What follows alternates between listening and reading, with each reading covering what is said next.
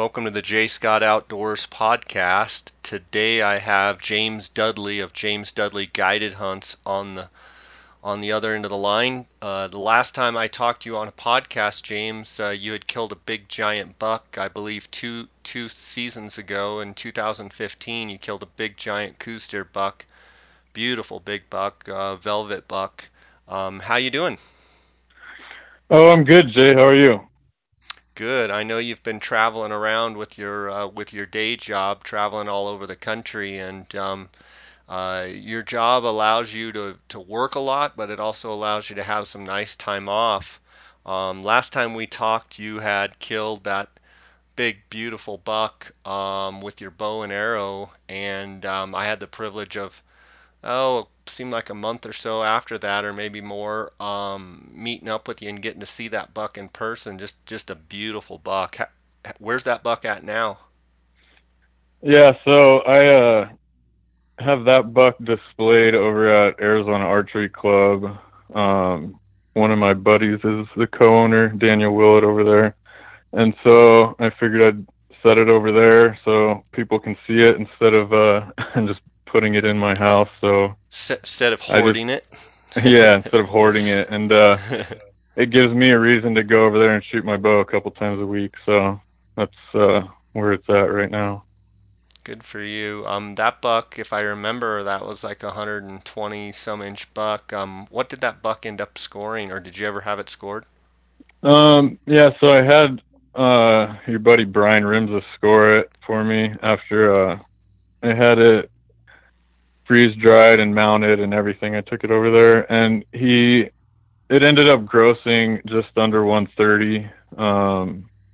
And yeah, I was actually that's funny that you asked that. I was actually surprised when I got it back from the freeze dryer how light it was and then how much it actually shrunk the antlers.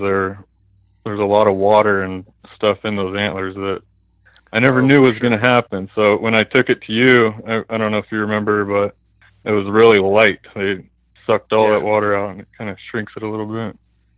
Yeah, it's I just got my Muley Crazy magazine, and there was an article in there from by Ryan Hatch, and he made some really good points. And one of the points was, you know, velvet bucks that are shot, or the antlers are full of blood and they're still growing.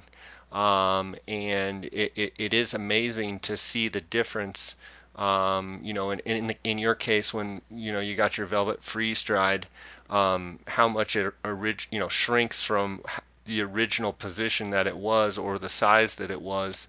And in no way does that mean that your buck isn't a giant buck. I mean, a buck in the 130s is everybody's dream, for sure. And regardless of score, it doesn't even matter. That's a giant buck in anybody's book.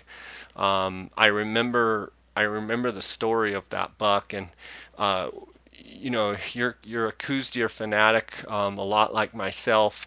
Um, and one thing I would ask you, that buck is, a buck of a lifetime. How hard is it now that you shot that buck? Has it increased your desire to go find other giant bucks more, or has it deflated you in a way that it's like, golly, I'll probably never beat that ever again? Curious your thoughts on that. Yeah, well, I mean, I just think that I can still go out there and find giant coos deer. Will I ever find one that big again? I mean, I hope so. I think so. Even when I killed that buck, I told Trevor that this wasn't going to be the once in a lifetime buck that everyone says it is. I still think I know there's bigger deer out there. So we both try to go find those big deer all the time. We've got a couple good deer we've been watching for a few years, and I mean, I never that it didn't deflate me at all. The one thing it did do is make me focus on getting a giant mule deer to match him. So I just put in for my all my points are going to the strip from now on, and that makes it easy. Nice. Are you gonna do the archery strip tag? This year I did not put in for that hunt. I just put in for the rifle hunt just because I'm going to be pretty busy during that early archery deer season already. And I didn't want to find out, kind of last minute that, oh yeah, you got this archery strip tag and take away from some of the other stuff that I already have planned. Yeah, it's one of those things, when you get a tag like that, you'd like to be able to focus and put all your attention Yeah, into it for sure. Um, exactly. Now I know you guys, you've got some archery elk hunters. Tell me a little bit about what you've got already planned for this fall, and how are things looking? What is your outlook, etc. Yeah, so for this fall, we've got 3 archery elk tags um, that I've just been hammering the hills right now, trying to scout for, and then a couple late season archery bull tags also, and then one late season rifle bull tag. So we're going to be busy with bulls this year, and that's the way I like it. So um, yeah, I'm excited about elk this year. Cool. What units are you going to be focusing on this fall for elk the most? We got tags in Unit 8, 22, and 21. So kind of spread out a little bit, but with all this moisture that we've been getting, it's I know it's going to be a good year for elk. So I'm really excited for that. Good. How is it looking out there in those units, specifically each one? Does any one look better than the other? Kind of give me your forecast or your prognosis on the feed and maybe compare it to other years. You know, Number one is which one looks the best. Number two is how do they compare from other years? Okay. Yeah, for me, by far, Unit 8 is looking like it's going to be awesome this year. It seems like every couple days they've been getting rain throughout the entire year so far. So once that snow melted, they just kept getting rain showers nonstop every day. I check the weather up there, or I'm up there, and the grasses are green and tall, and it looks better than it ever has. And then the other units, I mean, it's not as much moisture in those units as for sure, but they both look really good too. There's still green grasses in both of those units where even in the desert, if you go out and look in the canyons, you'll find green grass where normally it's dead grass. Well, that's good to hear. Unit 8 is one of those units it's kind of a fickle unit. I mean, it's hot or cold. One day it can be hot, one day it can be cold. It's been my experience in there, but it's one of those units that it can have some big bulls. That with Sycamore Canyon there with they can drop off in places where they can go hide a little bit, and there is some thick country. And Yeah. some giants have come out of there, and it's one of those units I feel like the last 3, 4, 5, 6, 7 years probably it's kind of been the little stepchild a little bit of 9 and 10. Um, but I remember years ago it used to be it used to be a real contender, and I would argue that fairly low tag numbers and such. You know, at any given time, a giant could come out of there.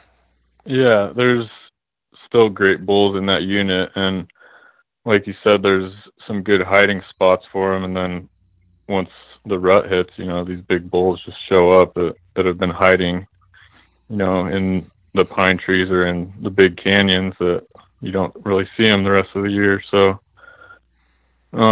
yeah, I've been up there a lot lately. I've already set a bunch of cameras and been glassing and looking for sheds and that type of stuff. So, that's what I've been focusing on for the past couple months actually. Yeah, you guys had I believe it was last fall, you guys had a late season elk hunter. Um, I believe in Unit 7 East, that's historically not known for great bulls, and you guys killed just a whopper of a bull. Wondering if you could share that story with us. And then for the listeners, the Coues deer nuts out there that are just dying to hear the Coues deer stuff, we're going to hear some elk stories first, and then we'll get to the Coues deer. Yeah. All right, yeah. So last year, we had a client in 7 East for that late rifle bull tag, and I had been scouting it really hard, and I've been finding some pretty good bulls actually. A couple bulls over 350, and that we were actually planning on hunting. And then I got up there a couple days before the hunt, and I was out checking trail cameras and glassing, and I went to the far end, one of the far ends of the unit to go check a camera, and I was like, well, I'll check that camera once it gets dark. I'm going to go hike up on this hill right now while there's still some light and glass and see what I can find. And ended up glassing up that big bull that we ended up shooting, and went down, checked the camera, had a bunch of trail cam pictures of him, knew that he was staying in that area. And so we put all of our eggs into that basket. Obviously, he's a giant bull, and judging from the video and the pictures I had from him, I figured he was going to be close to a 400-inch bull. And the first day of the hunt, we went out there and could not find him. I don't know. I think he was just bedded somewhere, then never got up to where we could find him. But I think it was the second or third day, um, one of my guys, Trevor, ended up glassing him up at like first light, and we were able to get the hunter who had actually been hunting. I think he'd been on like 15 elk hunts in his life, and he never able to kill a bull. So he just wanted a bull. That's all he wanted. He was from Missouri. He's like 63 years old, great guy, and he just wanted any bull. And And here you guys are grinding it out for this oh giant, yeah, and probably seeing some other bulls, and he's like, well, what about that one? oh yeah, yep. That that was it. I know I just cut off right in the middle of that story, but I actually found a shed on that trip, and it was from like a 315 bull, and I'm like, hey Denny, he's like, dang, I'd really like to take that back to Missouri with me, and I'm like, well, you can take it back to Missouri with you if we don't shoot a big bull for you. And he just thought it was the biggest antler he had ever seen in the world, and I was like, yeah, it's a nice antler, but that's only about a 315 bull. And he was just blown away. So he just wanted any bull. And anyways, back to the story. Trevor glassed his bull up about 7 a.m. He came down the hill from his glassing spot and took the hunter with him on, I think it was about an 8-hour stalk. And that's something that I want to talk about with Coues deer and elk is patience. Um, this was a rifle tag. We were in a spot where we couldn't shoot from very far away.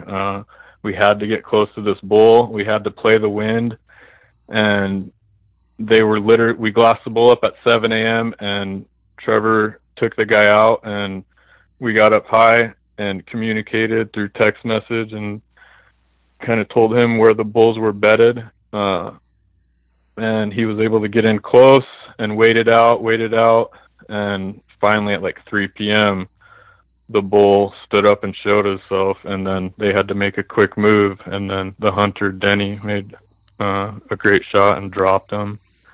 And he ended up being a 390-inch typical 6x6 bull in a unit that is not known for big bulls. There's like 550 tags in there at that time of year, and they just get knocked down every year. So yeah, that I was. remember when that bull was shot. I think you sent me a photo, and you were like, "It's like a 380." I'm like, that thing looks bigger than 380 if I remember right, and you were kind of downplaying it, and just a giant typical six. If you guys go on James underscore Dudley 12, you can see on James's Instagram account. There's a bunch of pictures, and then James Dudley Guided Hunts.com. There's a bunch of pictures of it, but that's just an amazing bull, beautiful, typical bull. It's got all kinds of character with the wavy main beams, and I love his eye guards, how much curl and character that they have, how much they tip up. I mean, his seconds look like they're 21 inches long or something. Um, just a heck of a bull, heck of a story, and so you glassed that bull up before you had even known that he was there, and then you went and checked the camera, and sure enough, you had pictures of him too. That had to be pretty rewarding in the fact that you glassed him up, then you go check cameras, and then you know, you have photos right there to show, not only the hunter but your buddies and other guides, like, this is the real deal. I just saw him on the hoof, Yeah. and we have trail cam, like he's here.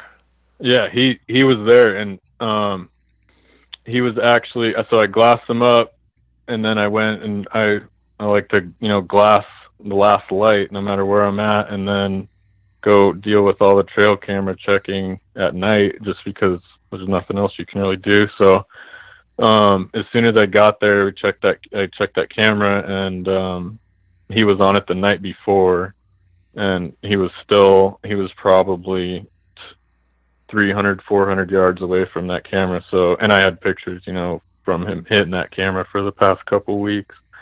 So I knew he wasn't going far. I knew that as long as nobody bumped him, there was a really good chance that we were going to find him during the hunt. Couple questions I would have, when you got pictures of him on the camera, was he by himself or was he with other bulls? That's number one question. Yeah, on the camera, he was by himself. Okay, so he was always by himself. And when And when did you until mainly get the okay, pictures of him? What at time? night, What? he was coming in and hitting salt at night. And nothing really during the day. I think I had a couple pictures from one morning, but he would come in at night and hit salt, and then go sleep all day. Do you And think then that do you think him coming in at night was a function of him being a long ways away from there, or do you think it was more of a function of he was nocturnal and didn't move much, didn't move a lot. He wasn't far from the camera where the camera Yeah, was, but he just didn't move. Is that what you think? yeah, he wasn't far. I know he never went too far. He stayed right around there, and would just come in at night, just because he was nocturnal. He would sleep all day, and come into the salt at night. And actually, he did end up meeting up with three other bulls. That day that we ended up shooting him, he was with a couple 5x5s and a smaller 6x6 that he was with all day while we were making that stock on him, which made it more difficult because, like I said, we did have to get close uh, in order to actually get a shot on him. When you guys actually got him shot and got him killed, did you have enough time to kind of look at the area where he was shot and see if, you could see all sorts of his tracks all around there, and that he was just really locked in on that spot, and that's where he was hanging out? And I guess where Yep. I'm going with that is, like, in that circumstance, potentially those bulls, they kind of like to just, those big bulls, I think late, they don't move a lot. And if you can find those little pockets, a lot of time, I mean, I wouldn't be surprised if you could go back and find that bull's sheds right there. Yeah. That's it exactly. He did not move. He wanted to stay right there in that spot. He knows that spot, and that's where he lived for that time of year. And that was actually one of my things I was going to talk about. later on is the big bulls and Coues deer. I find them together in the same type of country and same canyons, and it seems like neither one of them really move a whole bunch um, during that time of year. Uh, and this guy, that's the way he was. Actually, once we killed that bull, a guy hit me up. A guy that lives in Flagstaff, and he had the sheds from that bull from the last year, and he knew exactly where. He could tell from the background of the pictures and stuff, but that guy's sheds were within a couple hundred yards of where we ended up killing him. Um, That's from that really past good year. information right there to I think for people to understand how small sometimes those core areas can be. And that's also one of those things that, guys out there that do a lot of shed hunting, I mean, if you find a really Yeah. good set of sheds, make sure you're glassing into those areas, and trying to find those bulls, because more than likely that's their home. And then certainly if you could find, a couple sets of sheds, or at least, one side or the other, I mean, you basically have thrown a blanket over his home, and you just got to, surround that, because more than likely, unless he got shot and, is in the back of a pickup going to Ohio or something, he's Right. going to, be right there. Very, very good stuff. So the sheds, were they from the year before? And I'm curious, how much growth from that year to the year you killed him did he put on? So the guy that had the sheds, from, let's see, it would have been the year or whatever, that year before, had him at about a 370 bull, and then the year that we killed him, he was right at 390. So he put on like 20 inches Where that did you that see last it? year. Did you actually get to see the sheds, or just pictures of them? Yeah, tine length. Um, So he all of his put on tines. times. Yeah, yep. He actually had a kicker coming off of his fifth the year before, like 4 inches, and he lost that the year that we got him. But his tine length, he grew a lot in tine length that year that we got him. Um, and he just he was kind of a weird bull because of his time. His tines were so long. His main beams aren't that long. He's got a giant whale tail, like the huge whale tail, and then his mass wasn't what I thought it was. His mass isn't as big as it should be for a bull with crazy tine length like that, and that's where he didn't make the 400 because of his mass, and his main beams were not quite as long as I thought they were. Just a beautiful, big, beautiful 6 point. It's funny how some bulls, his points are really long, but they look long because he's not super heavy. Yeah, And it's exactly. just amazing that a bull like that didn't break his points, as long as they are, and not a ton I of know. mass, just a beautiful six that, he made it through that whole rut and never broke a point. It's pretty amazing. Yeah, it is. Um, awesome stuff. Good stuff. That gets my blood going. James, the main reason I wanted to have you on the podcast today is we've got the deer draw, for Arizona, is deer and sheep coming out, or excuse me, is the deadline is Tuesday, June 13th, coming up here in a day or two, and I wanted to talk to you about Coues deer, and you are a Coues deer nut, and you specifically like Unit 21 and Unit 6A, and I, I would like to kind of break down both of those units for listeners out there that either haven't hunted that either one of those units, or were interested in those units. If you could kind of break them down, and you can start with whichever unit you want, and I may pick away as you're talking about each unit and ask you questions about it. Okay. Yeah, I'll start with 6A. There's two Coues deer hunts. for the early season, and then there's the late rifle, which is December 15th through the 31st.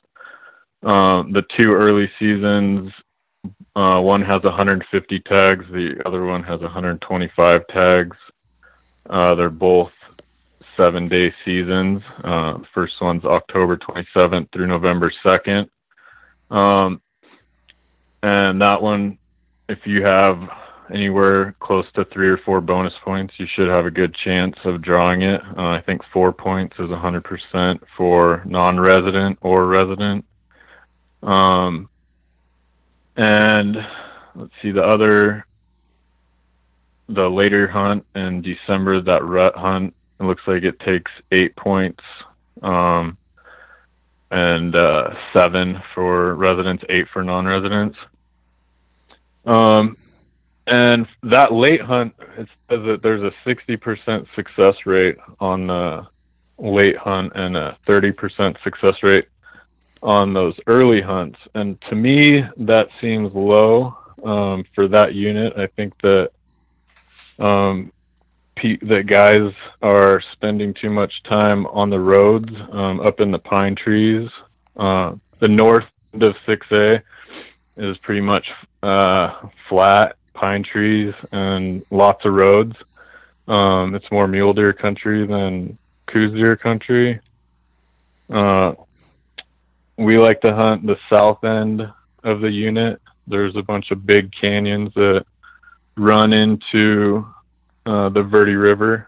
So my advice would be to get off the road and hike over at least one ridge and start glassing those big nasty canyons to the south end of the unit.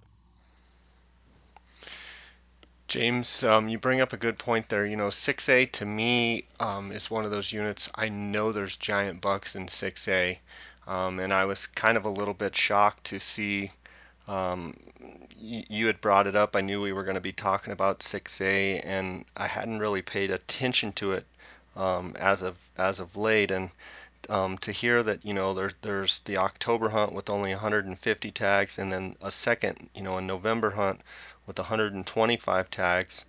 That seems like low tag numbers for a quality unit like 6A. And then you had already mentioned I'm looking at the Go Hunt Insider draw odds, and it looks like that 6A 6A late hunt with 8 points last year was a guaranteed for draw. The October hunt, it looks like 7 points was a guarantee and 3 points was a 58% chance. And then that November 10th hunt, it was with 3 points, it was a 50-50 shot of getting the tag, and 100% with 5. Pretty low tag numbers as far as 6A is a big, even if you say most of the Coues deer are in the southern part of the unit, 150 to 125 tags even in the southern part of 6A, if you jammed everybody in there, there's a lot of country. I mean, that seems like a pretty, for the amount of big deer that are there, it seems like a pretty dang good quality hunt. Yeah, it is. That whole southern half of the unit and the eastern half of the unit too.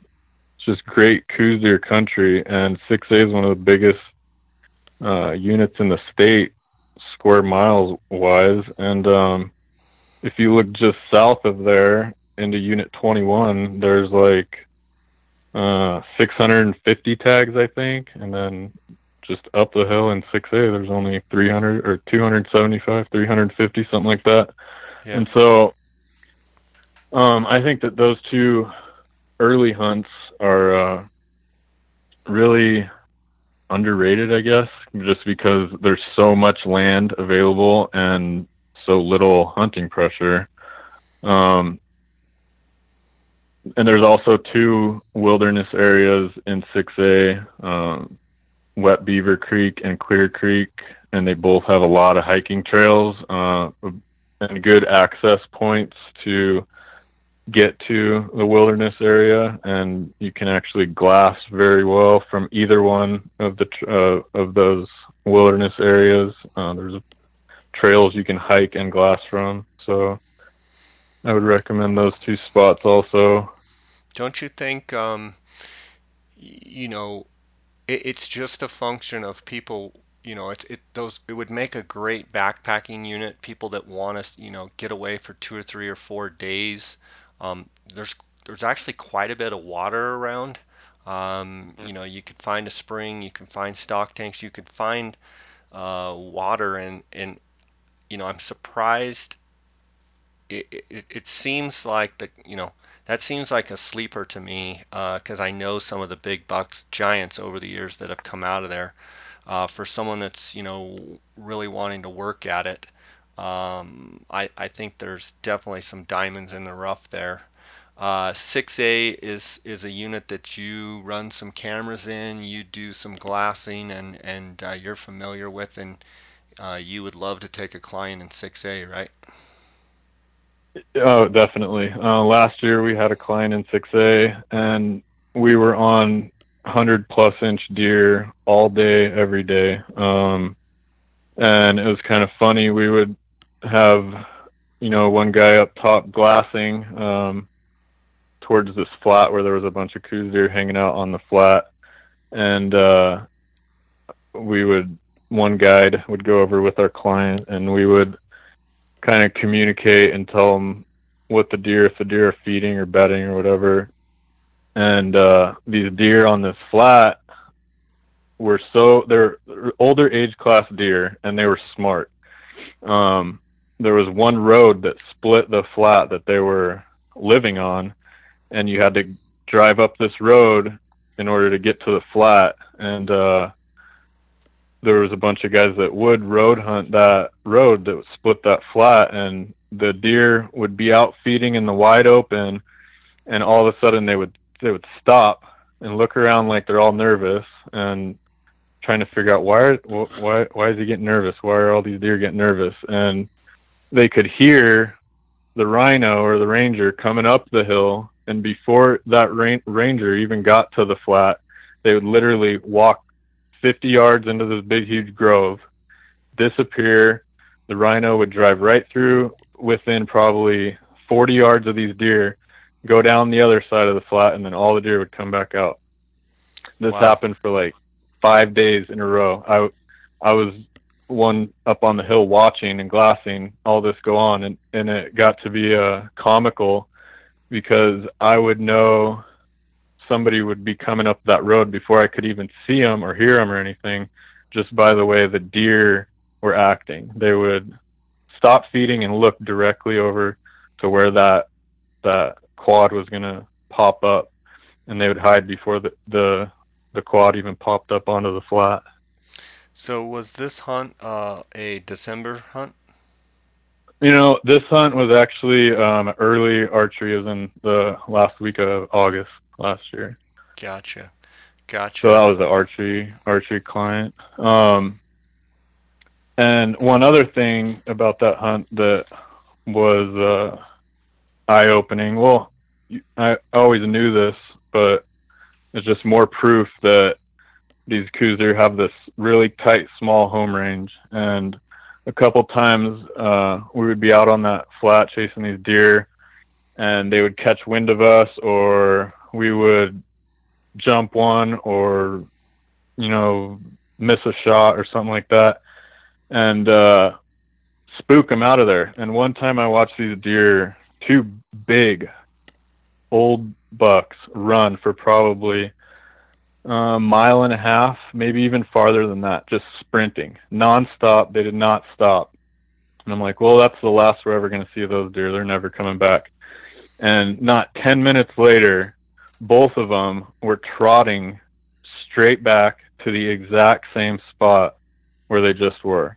So they ran as far as they could for 5 minutes, stopped there for, I don't know, maybe 10 minutes, and realized that they didn't like it out there, and they trotted all the way back to like the same bushes that they had been hanging out in all summer, really.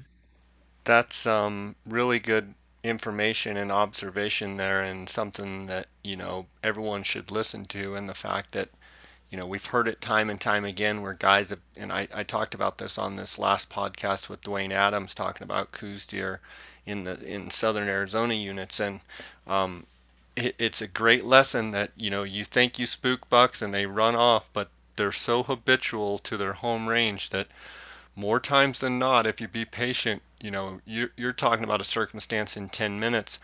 Um, but even, the next day or the day after, don't give up on those deer, because where you see them usually is in their home range. Unless, you're talking about the rut where they're, on a walk, checking does and moving all around. If you see a big buck, the best place that you can look for him is sitting on the same rock or the same exact spot, and just stay focused on that area where, I've talked about on this podcast, if you're a sheep hunter, I think the worst place to look for a big ram is the last place you saw them. Those rams are so nomadic, they move all over and they're never in the same spot. It's the exact opposite, I think, with these Coues deer. And even I would say some of those late elk, like that bull that you guys killed, on those late hunts, for whatever reason, those bulls, they find those places that are secluded. They find those places where they've got some, shelter and food and water, and they find a place they like, they find a place they can survive, and they stay there. They don't move around. They're smart enough to know that if they move too much, they're going to get killed. Yeah, that's exactly right. There's a lot of similarities between a big bull and a big Coues deer. If they have water close by, and they're in a big nasty canyon, there's no reason for them to ever leave except for the rut. So if you can find a place that has a natural spring in a big canyon, in 6A or 21, one of those two areas, most likely there's going to be Coues right around there. They're going to live within a mile of these water sources, and a lot of times you'll find a big bull. If I'm glassing and I find a big bull out of the blue, and I know that that's where he's spending his winter, a lot of times a big buck will pop up in the exact same canyon. Just they hang out in the exact same type of terrain in the central Arizona. I think it's one of those things that they require some of the similar things, and they feel safe, they feel safe in those pockets, and it just so happens that they commingle and they both feel safe in there. And I think that's a great observation that you bring to the table there. 6A, um, my interpretation of 6A, say on that last week of the December hunt, say Christmas on, because it's more northern and in it's one of the further north units with Coues deer in it. I could definitely see them acting a lot more ruddy in those Yeah, last 5 to 7 days, whereas maybe the southern Arizona units that are a little more south, typically they're not rutting till January. And I would even argue that 6A deer are rutting better in January, but I think with the right conditions, if you had cold, clear, crisp, real cold temperatures, with some snow and some different fronts coming in, I could sure see that last 5 to 7 days, um, seeing those deer act ruddy. Have you had any experience hunting them that late? yeah. I have. I actually shot a Coues with my bow a couple of years ago on I think December like 29th or 30th, something like that. And the deer that I shot him, he was checking his scrape line. He had a scrape line in that area, and I found it, and I set a blind up there.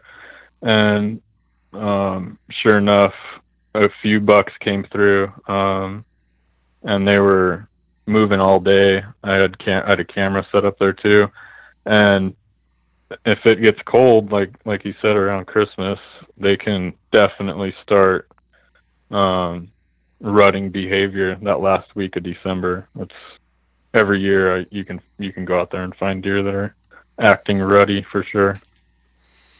Yeah. Anything else you want to say about 6A before we go move on to 21?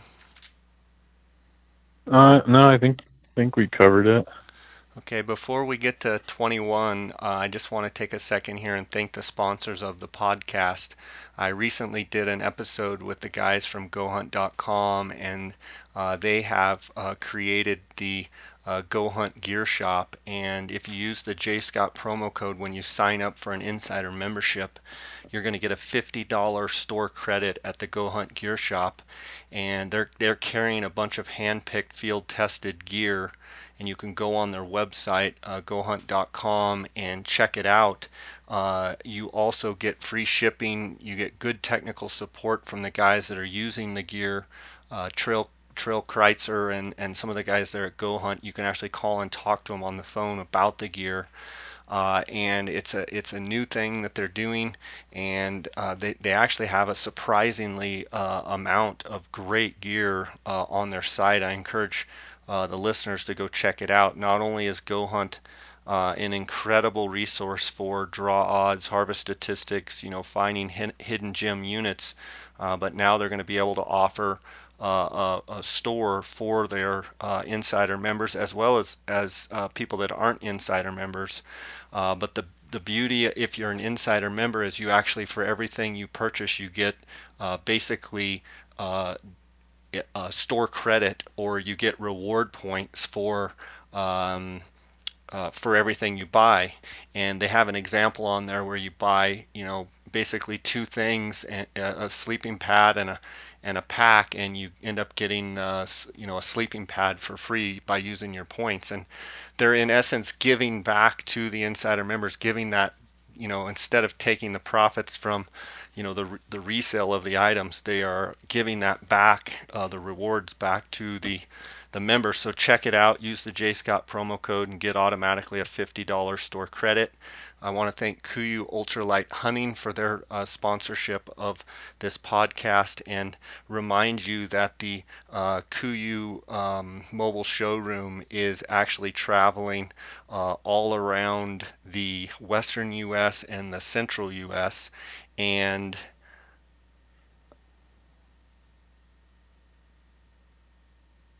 they are going to be in Spokane, Washington, June 15th through the 17th, Missoula, Montana, Boise, Idaho, Idaho Falls, July 6th through the 8th, Bozeman, Montana, the 13th through the 15th, and then Denver, Colorado Springs, Omaha, and a bunch of different cities. You can go on KUIU.com to check them out. The KUIU mobile showroom is going to have every single piece of KUIU gear in every size, so you can go try on their boots, the new R Evolution boots, the Rebel K's. You can go try and pack, see which pack size you are, see which size pack you like. Go try on all of the gear, and you can order the gear right there also. And I want to thank them for their sponsorship of the podcast. I also want to thank Phoneskope.com, Cheston Davis. If you use the JScott16 promo code, you're going to get 10% discount on all products there through Phoneskope.com. And the Outdoorsman's, Cody Nelson, they are the optics authority there in Phoenix. If you use the JScott promo code, you're going to get 10% discount. And Cody and his crew do an unbelievable job. They just got a bunch of BTXs in, I know, and Swarovski BTXs, as well as that new thing we're calling the hockey puck, which is a 1.7 magnifier. They're starting to get some of those in. So use the JScott promo code there, and you guys are going to get 10% discounts. James, let's talk about 21. I've spent some time in 21. You really like Unit 21. What is it about Unit 21 that you like so much? I started hunting it, I don't know, 12 years ago probably, just because it was close to my house and I knew that there was Coues deer out there. And that being said, there's a lot of different terrain in Unit 21. You have the desert floor. I've seen Coues deer down in the very bottom at like 2,000 feet elevation, all the way up to, I think the top of Squaw Peak is 6,000 feet. So the whole unit covers or holds Coues deer. I would stay away from the real flat stuff. But I mean, there's tons of country that people don't get into. It's rough country. There's big nasty canyons, and it seems like people don't really go back into that thick nasty stuff, and that it holds a lot of big deer. There's some big deer in 21. There's dang sure some big deer in 21. Something that's interesting is this new structure where, October 27th through November 2nd in 21, there's 325 tags, and then November 3rd through November 9th, there's 325 tags. But then the late hunt in December, there's only 30 tags. Um, and something Dar was pointing out the other day, my hunting partner is, they also have a mule deer hunt that goes on in 21, and it is, let me look here.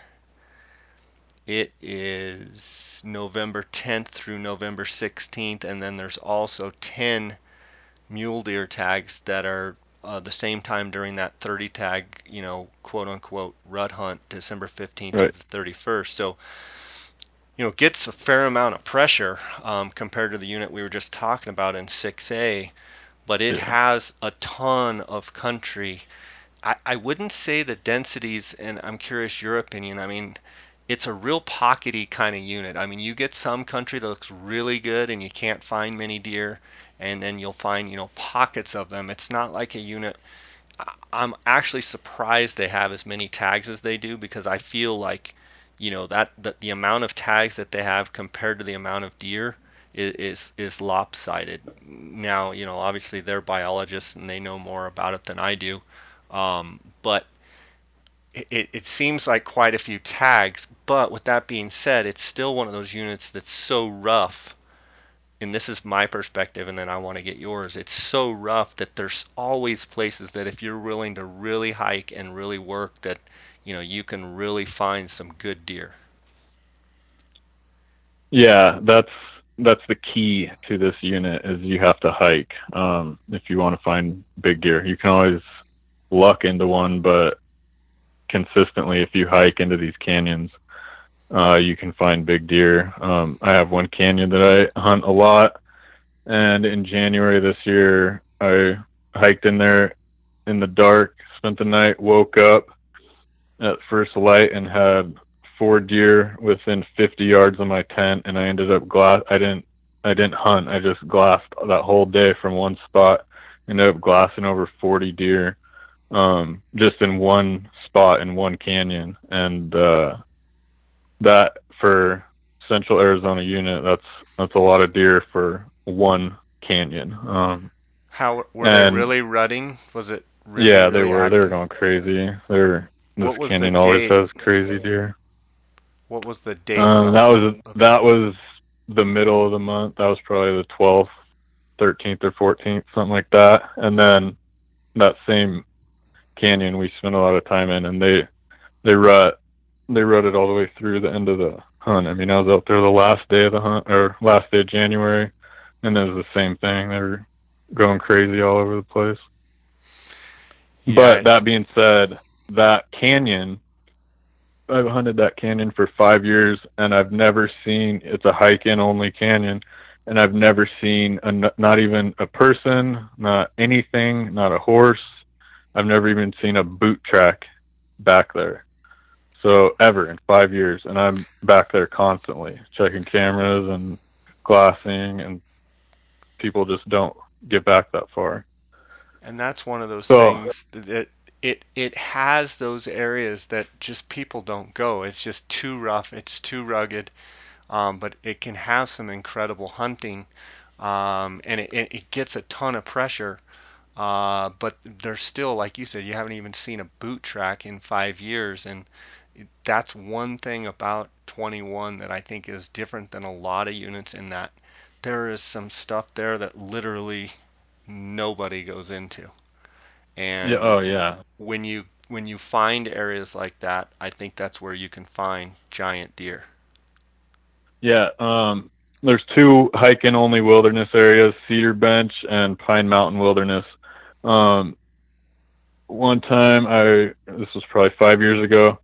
I didn't have a tag. I didn't know anybody that had a tag, and it was during, I think it was a weekend of the rifle Coues deer hunt, and I was going back into Pine Mountain to check a camera, and you got to take Dugas Road like 20 miles to get back up in there. And I probably passed 100 campsites, and rangers and rhinos and people all over the place. And I had one of my dogs with me, and I was like hesitant to even go hike around with my dog because there was 650 tags then, and I don't know, I don't like that many people out there at one time, and I was like, yeah, I'll be all right. I'll just stay on that trail, and I tied a bunch of orange to my dog's collar and um hiked into Pine Mountain 3 miles, checked my camera, hiked out 3 miles, and didn't see one person the whole time I was back there. And That's on really neat. Dugas Road, there was hundreds of people driving around. Yeah, So that just shows right there that if you want to ditch the people, you got to get off the roads. The Dugas Road and Bloody Basin Road are the two popular ones in 21. And yeah, there's Coues deer around there, but you got to get off that main road if you want to find them. for sure. Let's talk a little bit about access in 21. You mentioned the Dugas Road. You mentioned the Bloody Basin Road. Kind of explain to the listeners if they're not familiar. Kind of, you've got I-17 obviously running up the west side of the unit, but then tell the listeners several of the access points and even talk about the Pine Mountain Wilderness as well. Okay. So most of the Coues deer in the unit are over by the Verde Rim, which is basically in the center of the unit. To get there, take I-17, and then you're going to have to take either Dugas or Bloody Basin east until you get back up into that Verde Rim area. Even though there are Coues deer, that whole stretch from 17, 18 to 20 miles from I-17 over the Verde Rim, there's Coues deer all up along there. But if you want to get away from the people, the best thing to do is hunt the downward side of that Verde Rim. I mean, once you can get back there, there's nobody else back there. You're talking about Um, dropping off towards Camp Verde.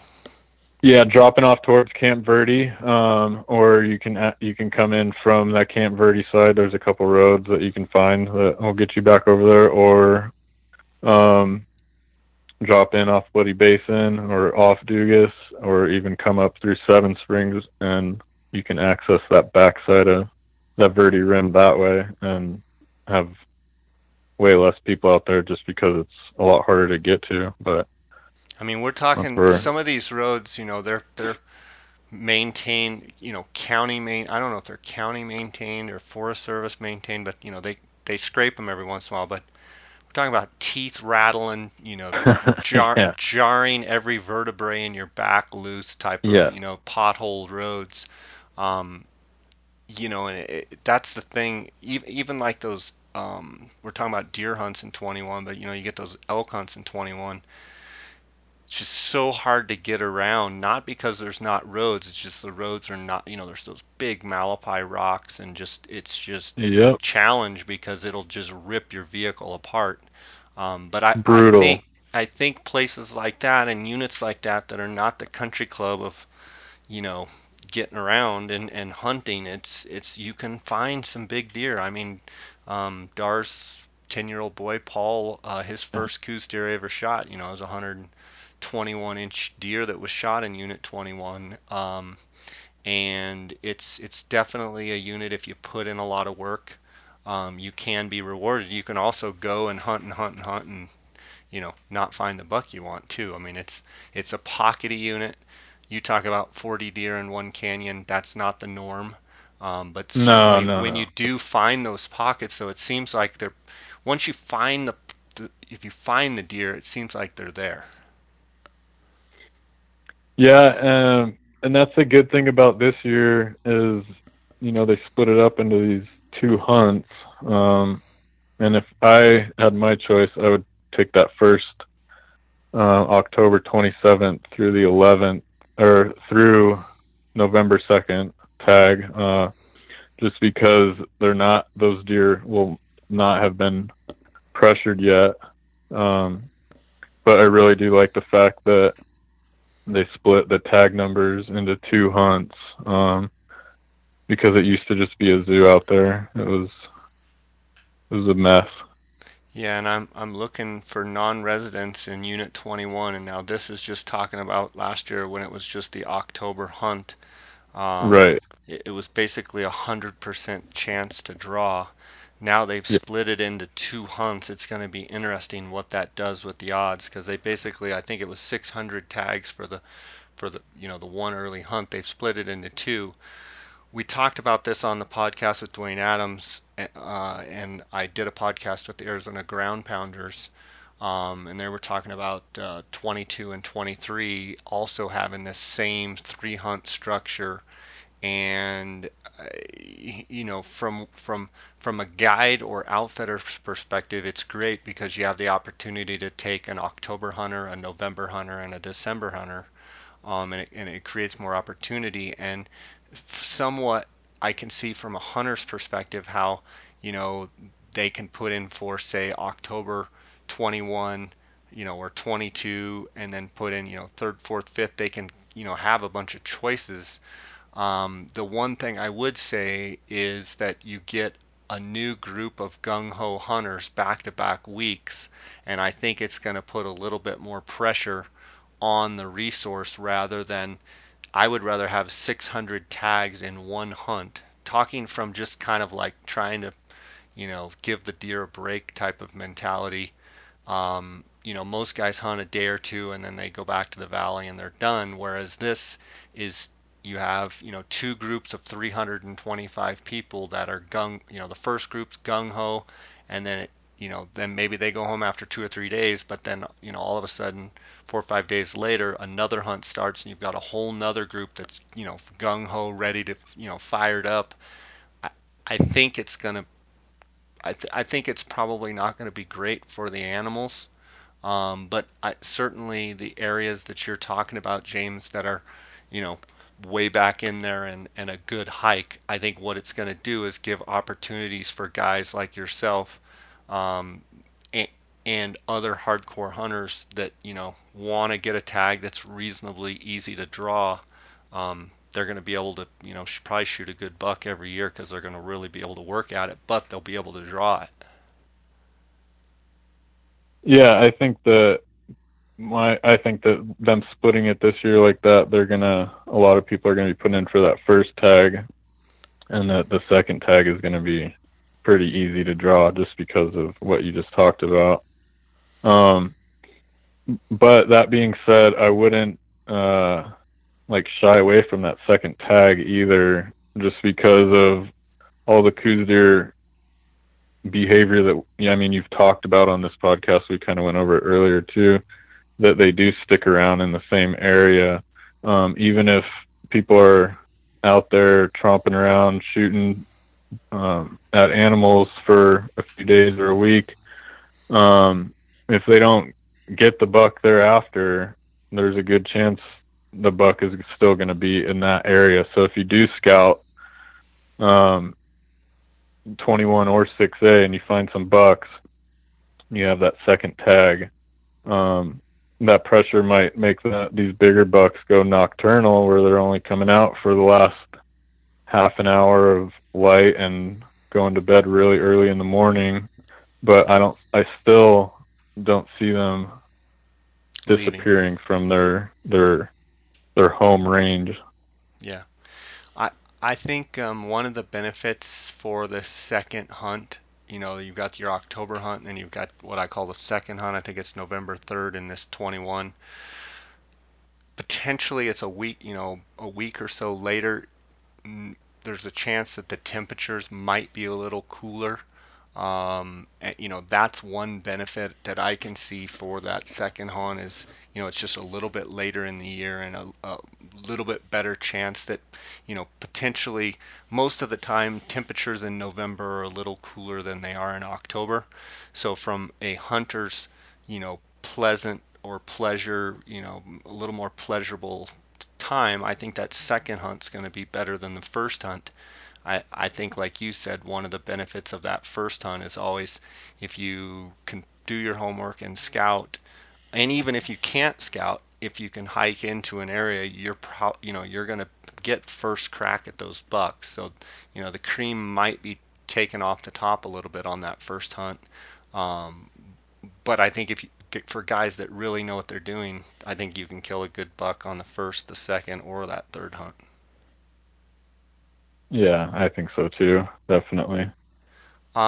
This year, if correct me if I'm wrong, but I think it's the first year that they have that 21 mule deer 10 tags at the same time. Is that am I right? They had it last year too. Okay. So last year and then this year. I don't know if they're going to keep it. Normally, I think they used to have it over in 22 and 23, and then they stopped that last year and kind of moved it over to 21 for these 2 years. I gotta be Um, honest, I think that would be an incredible tag, 10 mule deer it is. tags. Those deer will definitely be, rutting. They tend to rut a little bit earlier than the Coues deer. Curious your thoughts on, do you think they'll be rutting a little bit better than the Coues, and do you think it's a pretty good tag? Yeah, that's funny that you say that because that's I put in for two choices this year, and it was a 13B rifle tag and that 21 December tag, just because I love hunting 21, and I know there's some giant muleys in there. So yeah, that's a great tag. I mean, there's only 10 tags. Um, the draw odds on that are, I think yeah, right here it says it's going to take. Last year it took 8 points for resident and 9 points for non-resident to get that tag, which still seems low. Oh, that's the Coues deer. Never mind. Yeah, because Might want I, to I edit believe that. I believe it's well, it's okay. I believe this is the first year they've had that hunt in there, so I don't think they actually have the numbers for it. Oh, Um, right. Yep. but that's kind of a sleeper hunt, I think, because there are some, there's not giant mule deer. I mean, but for desert bucks, Right. there's some nice deer in there. If I remember right too, there's no archery hunt in 21 in December as well. Let me verify That's that. correct. Yeah, no, that's correct. There's only those 30 rifle Coues deer tags and then those 10 Yeah. rifle mule deer tags. Yeah, so I think the late hunt in there, both for the mule deer and the coos, could be good. Uh, One question I would have for you is, you run a lot of trail cameras in that country. Um, what do you see as far as patterns with those bucks once they get out of velvet? As far as do they continue to come in and hit your cameras, or do you have a void there where they don't come in for a while? Um, Curious what kind of patterns you've noticed as far as, do they go nocturnal, or do you get, bright sunshine and they're just standing there at 10 o'clock in the morning? What kind of pattern can people expect once they're out of the velvet? Yeah, yeah, when they're in velvet, they're hitting salt all the time, and then, like you're saying, as soon as they rub, they kind of disappear a little bit. Um, Coues deer are different. They still get up and go walk around a little bit in the middle of the day, go get some water. They'll come hit salt, but they definitely lay low after they rub. They're harder to find. So I mean, they're still in the area. They still hit the salt. They still go get water in the middle of the day, but it just seems like they're not as active as in August. How much of that do you think is a function of, when there's bone growing on their head, they like going and getting a drink, and it's, hotter, obviously, and they like licking that salt, but it seems like as soon as they know that that bone, is hardening up, and they're not growing bone, it seems like they immediately pull off the salt. And it's just funny how you hear everybody say the I same know. thing, that their observation is that same thing. But a lot of people think, oh, the deer left, and I think you make a great point. it's just not coming to the salt, or it's Yeah. just not coming to the water as much. Yeah, like the winter months. Um, I mean, the coos deer will still come hit the salt, but not like an elk or anything. But they'll just come and mess around and smell stuff for a little while, whereas an elk will sit there for days and just lick all of your salt. But um, yeah, I don't know why they do that, but I've noticed it, and I know that a lot of other coos deer hunters notice the same thing. I want to ask you a question, put you on the spot a little bit. I know that the trail camera thing has been big, and a lot of people talking about the Game and Fish potentially doing something, and I've kind of gone on record here on the podcast saying I think they need to do something in the strip units and maybe unit 9 for elk in those high traffic areas where you've got your Game and Fish trick tanks, and you've got 10, 12, 15 cameras on the fence. But it would, in my mind, it would kind of be a shame to ban trail cameras altogether. Curious.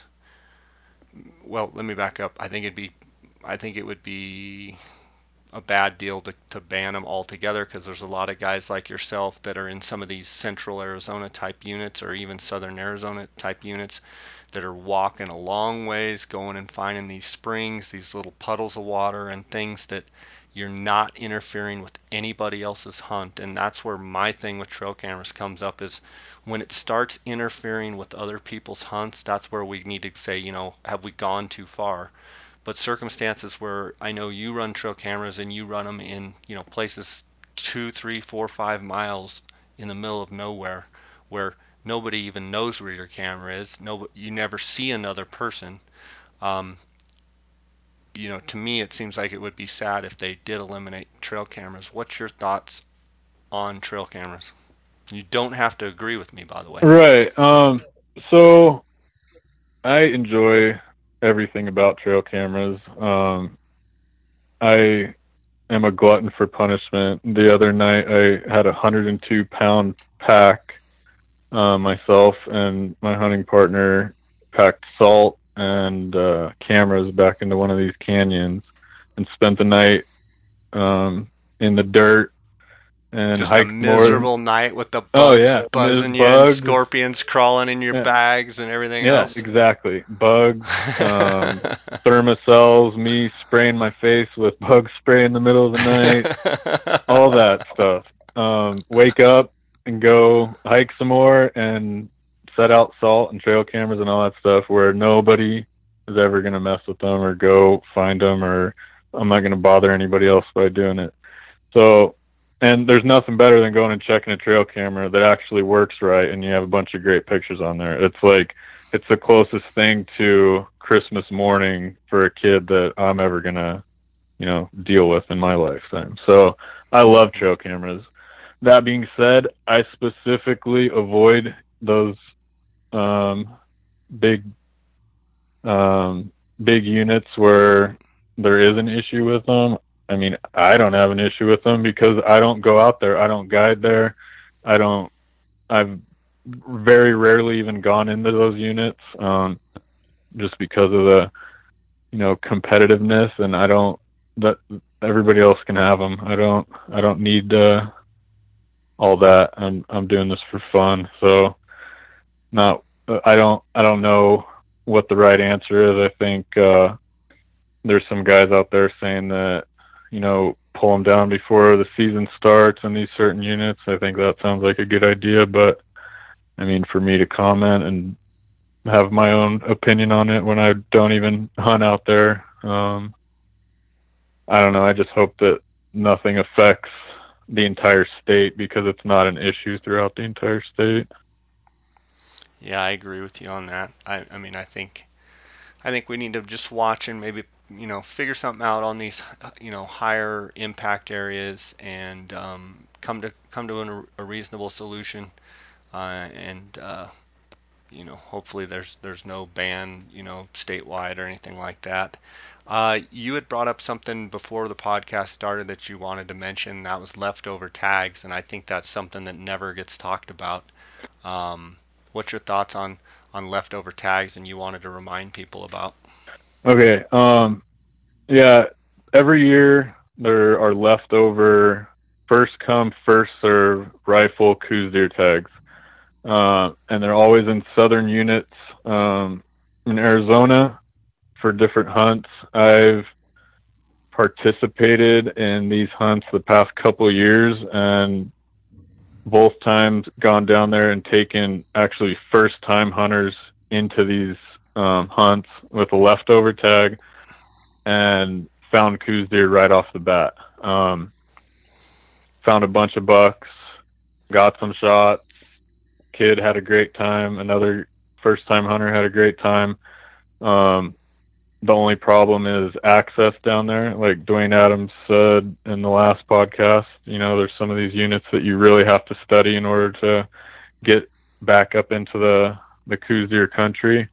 But if you don't get drawn for what you put in for, you can always buy a leftover rifle Coues deer tag. And there's a lot of national forests down there. I would say that you just find a national forest in that unit that you buy the over the counter tag for and find a direct way into that national forest, because every gate down there is locked. Just because you see a road on a map, it's going to be locked. So if you find an actual way to get into that national forest, just go there, park, and start hiking, and um, get up high in glass. And I mean, there's plenty of deer down there, so um, it's just a thing that I'm surprised more people don't take advantage of it. And on those hunts, they're leftover because nobody wants them. And I mean, I've gone down there to 30A and 30B, glassed up tons of Coues deer, some nice bears, and there's nobody else out there. It's kind of surprising that nobody takes advantage of those. Yeah, I think that's a good point. I'm glad you brought it up. We've covered a lot of ground today, 6A and 21. We've talked about some elk. We've had a good podcast. I want to thank you for coming on and sharing some of your knowledge with us. I want to give you a chance to let the listeners know where they can hear about your guide service, where they can follow along. I encourage them to do so. I've known James for a couple years now and really enjoy following him on Instagram. And I know you do a great job for your clients. And so, James, why don't you tell people where they can learn more about you? Okay, yeah, I have my website is jamesdudleyguidedhunts.com. I have a Facebook page, same thing, James Dudley Guided Hunts. And my Instagram is probably my favorite thing to do. And that is James Dudley _12. And you can message me on any of those, or my phone number's out there. So contact me if you have any questions about hunts and anything in Arizona, and I can point you in the right direction. I gotta I gotta bust your chops a little bit. Oh no. Um, there was some pictures floating around there for a time that the beard had been shaved off. Oh yeah. Is the beard back? Is it back in action? All right. So it's back. It's just not as crazy as it used to be. It's not Duck Dynasty length. No, it's not. I I cut my hair. All right. So here's the story on that. You kind of hinted at it earlier. I I was trying to pick at it. I know, but I travel for work. I install radiation therapy machines for cancer treatment, and so that's how I get so much time off. I'll work for a week, be off for a week. That being said, I used to grow my hair out until it was long enough to donate it, and so I would grow it out till it's like 12, 13 inches, cut it off, and do it all over again. And I would do that with my beard too, basically, just not get a haircut or shave my beard for like a year and a half, and then cut it all off and do it all over again.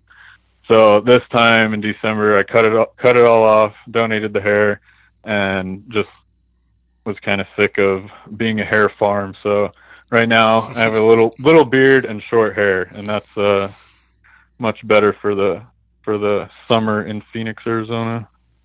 I was gonna say if when you're on those long Cooster hikes overnight with 100-pound packs, at least you could pull the if you got full beard, you could pull all that hair over your face, and then they can't even find you. But Yeah, now you're almost for you clean shaven and short hair. I know, I know. Hey, I guess I'm growing up. I don't know.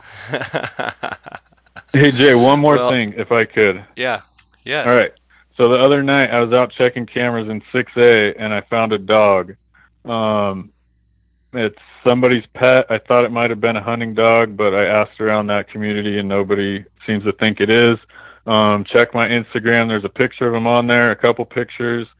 Um, it's somebody's pet. He's at my house and he's making a mess of it. So I already have 3 dogs. I don't want 4 dogs, and I need to find his owner or a new home for him. He's a really good dog, but if people can help me out there, look at Facebook or Instagram, and there's pictures of this dog that I found um, close to Yeah, and he's Stillman got Lake Road. something in his mouth. Doesn't he have something in his mouth? It's probably he had a big Looks like he's leather chewing collar on one on. of your Swarovski eye cups or something. No, all of my optics are up very high in a closed cabinet right now because you should see what he did to all 4 dog beds. I'm My house is sure. He's covered got in that look in foam, his but eye. I know I need to I, go I check on just him want to right be now. clear. I think you had said, I just want to be clear. I think you misspoke on your Instagram handle. It's James underscore Dudley 12. Yes, And I sir. believe you said, I think you said James Dudley underscore 12, but just in case, it's James underscore Dudley 12. Thanks. Yeah, I always get that wrong. Okay. All right, buddy. It was great having you on. Wish you the best of success this summer in your scouting, and uh, hope you get some good, tags yourself for deer, and hopefully get a client or two for deer. And hope you guys bang them up on those elk hunts as well. And look forward to seeing your success. And yeah, God bless you, buddy. And I'll see you down the road. Okay. All right, you too. Thanks a lot, Jay. All right. Take care. All right, bye.